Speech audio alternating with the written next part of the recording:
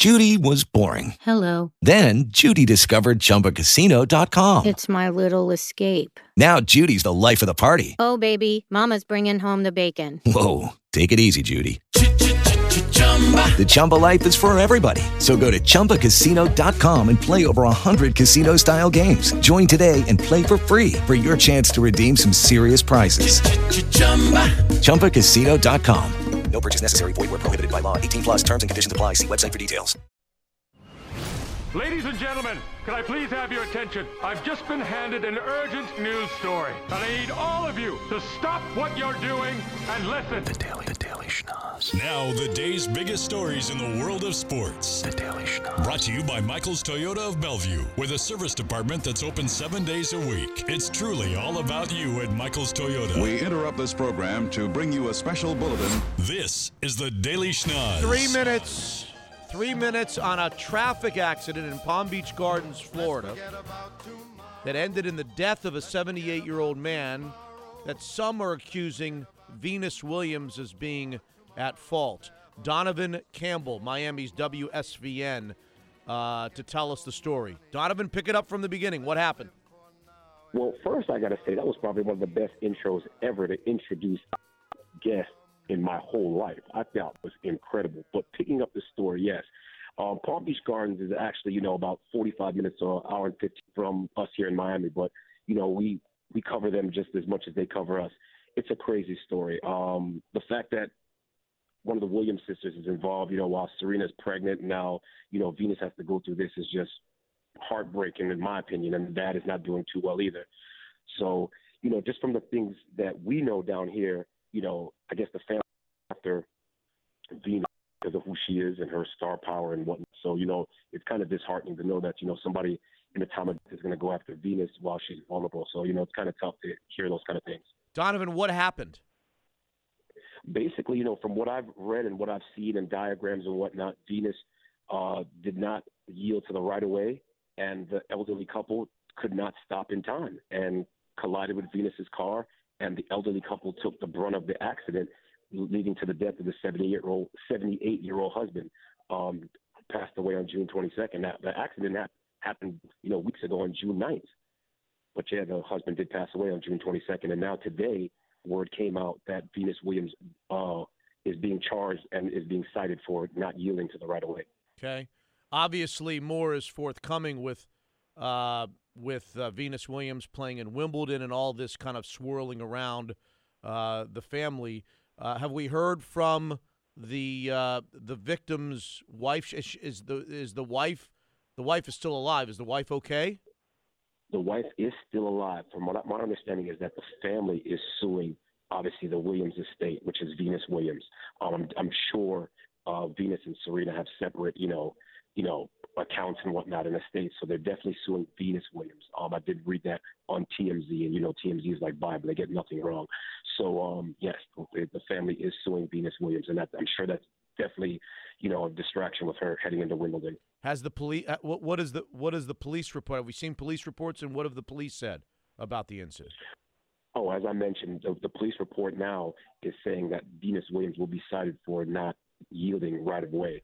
The diagrams that I've seen on the news and in the papers and whatnot on the internet, they showed a diagram of Venus Williams turning and not yielding, and the elderly couple ramming into her on the passenger side. And like I mentioned, the elderly couple took the brunt of the accident, leading to the death of the 78-year-old husband. Okay.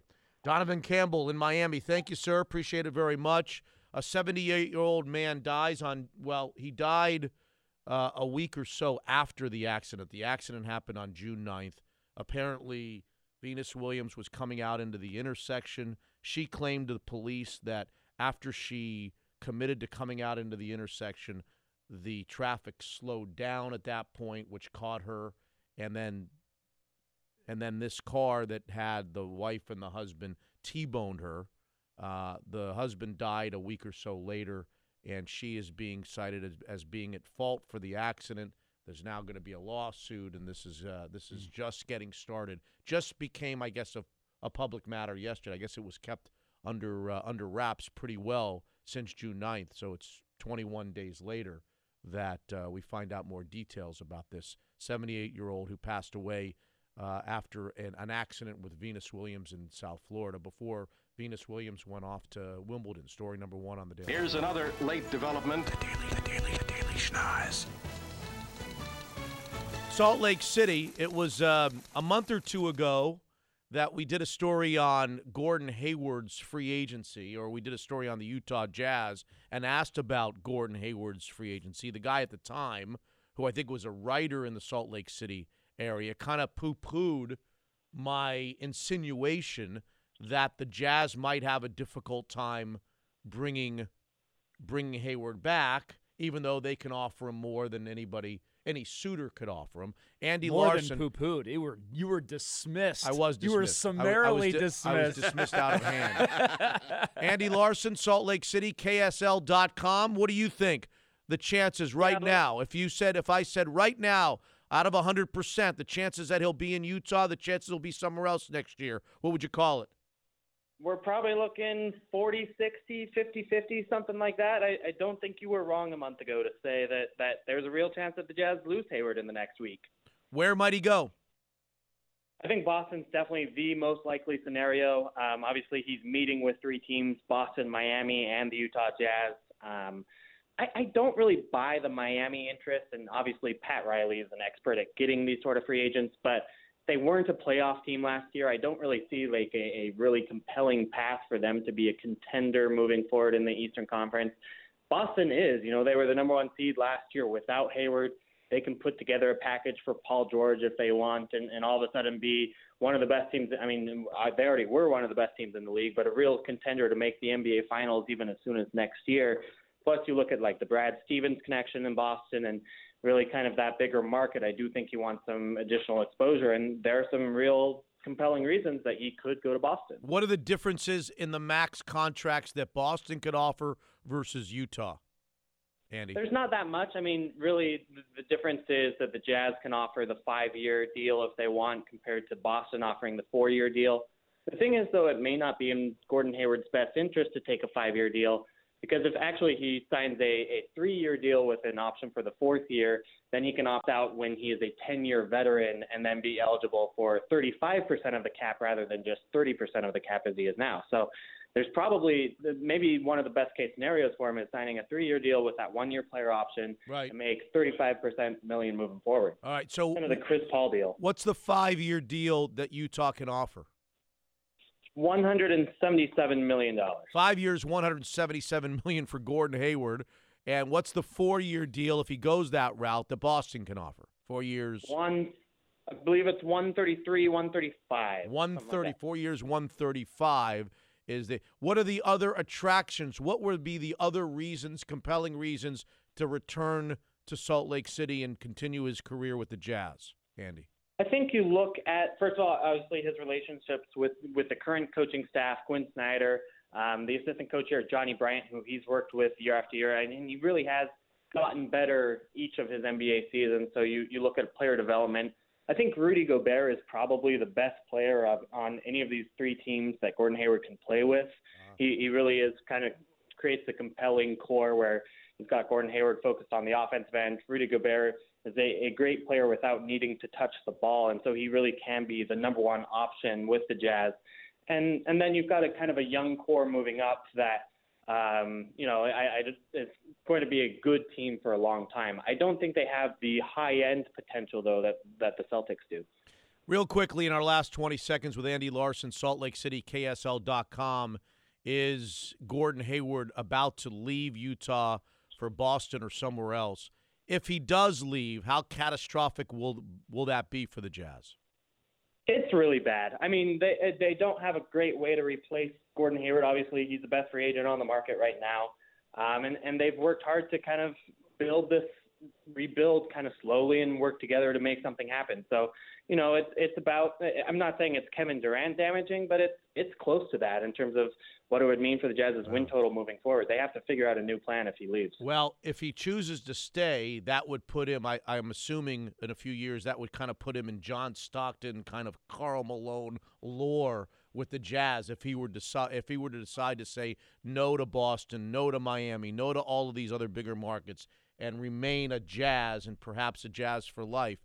that would put him in great graces with Salt Lake City sports fans. Andy Larson in Salt Lake. We'll wait and see what happens with Gordon Hayward. It could happen quickly after July 1st. Andy, thanks very, very much. Appreciate your time.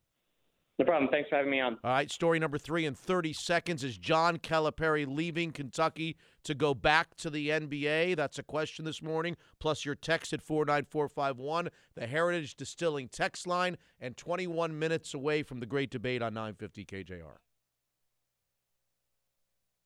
We interrupt this broadcast to bring you this important bulletin from the United Press. Flash. The Daily Schnoz. Reports yesterday that John Calipari's people have contacted the Knicks people about the president job of the New York Knicks that's now open after the Phil Jackson turmoil has seemingly come to an end. Calipari says, what are they talking about? Nobody from my camp has spoken to the Knicks, and I'm going to be the Kentucky coach for a long time. I don't know who to believe. There's only one person that I would believe, and that's Jerry Tipton in Lexington Herald. I'm just going to fall backwards. You catch me, Jerry. What's the true story? Only you know the true story in all of this.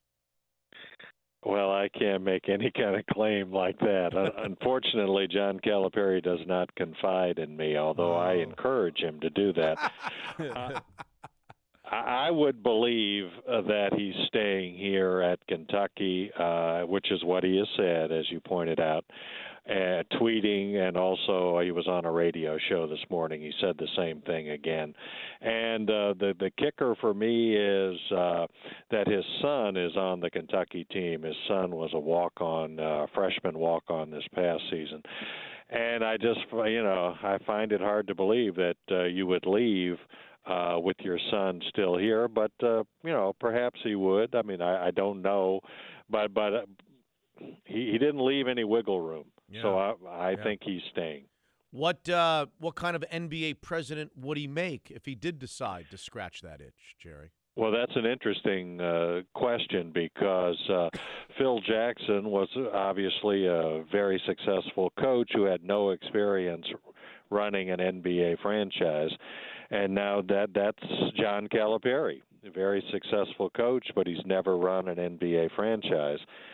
The difference seems to me is that from what I read, Phil Jackson really didn't want the job and just sort of got talked into it with an ever-increasing offer of money. And John Calipari, at least we're in our hypothetical here, would be interested in doing the job. But it just doesn't make sense to me if I were the Knicks. Right. Before you run on us, Jerry Tipton in Lexington saying he believes that John Calipari will stay at Kentucky after these reports over the last 24 hours that maybe he was interested in the president's job of the New York Knicks. It's the same question that has kind of trailed Rick Pitino ever since the Boston and New York days. There was, of course, the John Calipari ill-fated attempt the first time around as a coach for the New Jersey Nets and somewhat of a president. How important do you think it is? Does he ever discuss that with you guys? How important it is for him to take one more swing at some NBA success on a bench? Well, it hasn't come up all that often, but when it has, he's kind of dismissed it. He hasn't acted like that this is some itch that he really wants to scratch. So you believe him? The funny thing is that when he was the Memphis coach, this kind of stuff came up on a regular basis, where there was talk about him not for the NBA necessarily, but other college jobs, bigger college jobs, and then ultimately he would get a pay increase or something like that. So I'm not saying that's what this is, but the thought does cross your mind. Yeah. Jerry, thanks very much. Jerry Tipton in Lexington, Kentucky, the Lexington Herald leader, on John Calipari apparently staying put. He says this is all a bunch of nonsense. I've not reached out, nor has anybody who represents me or a part of my group reached out to the New York Knicks. He doesn't know where this story comes from, but it's untrue, and he's staying at Kentucky. I believe that. I don't think I believe that he wouldn't like someday. I mean, he's a competitor. Sure. He's got a huge ego. Any of us that have huge egos, that have tried something and failed, and then gone on to success at what is perceived to be a lower level, I can't believe at his age that he doesn't at some point behind closed doors in his home say to himself, someday, maybe not now with the Knicks and maybe whatever, someday I'm going to take another swing at this NBA job. Well, you compared him to Saban earlier, and Saban has accomplished everything there is to accomplish at the college level. Calipari has not. A lot of people think Calipari has underachieved at Kentucky with the type of talent that he has, with the first-round lottery picks he has every single year. He has won one national championship, and that is underachieving in the minds of a lot of people, particularly Kentucky fans. There are Kentucky fans that think he's underachieved as the head coach of Kentucky. So he's got some unfinished business there with the Wild. Well, that's the news. I'm out of here. The Daily Schnoz, brought to you by Michael's Toyota of Bellevue on Sports Radio 950. KJR. 49451. We're 15 minutes away from the great debate at 8 o'clock. Straight up at 8 o'clock. The Kittens of the Kittens Cabaret have plenty to say about the mid-season point for the Mariners. Also, Stump the Band. Fine prizes. If you've got a question that you think can stump us, we'll give you your shot. Lucky Land Casino, asking people, what's the weirdest place you've gotten lucky? Lucky? In line at the deli, I guess? Aha, in my dentist's office. More than once, actually. Do I have to say? Yes, you do. In the car before my kids' PTA meeting. Really? Yes. Excuse me, what's the weirdest place you've gotten lucky? I never win and tell. Well, there you have it. You can get lucky anywhere, playing at LuckyLandSlots.com. Play for free right now. Are you feeling lucky? No purchase necessary. Void where prohibited by law. 18+. Terms and conditions apply. See website for details.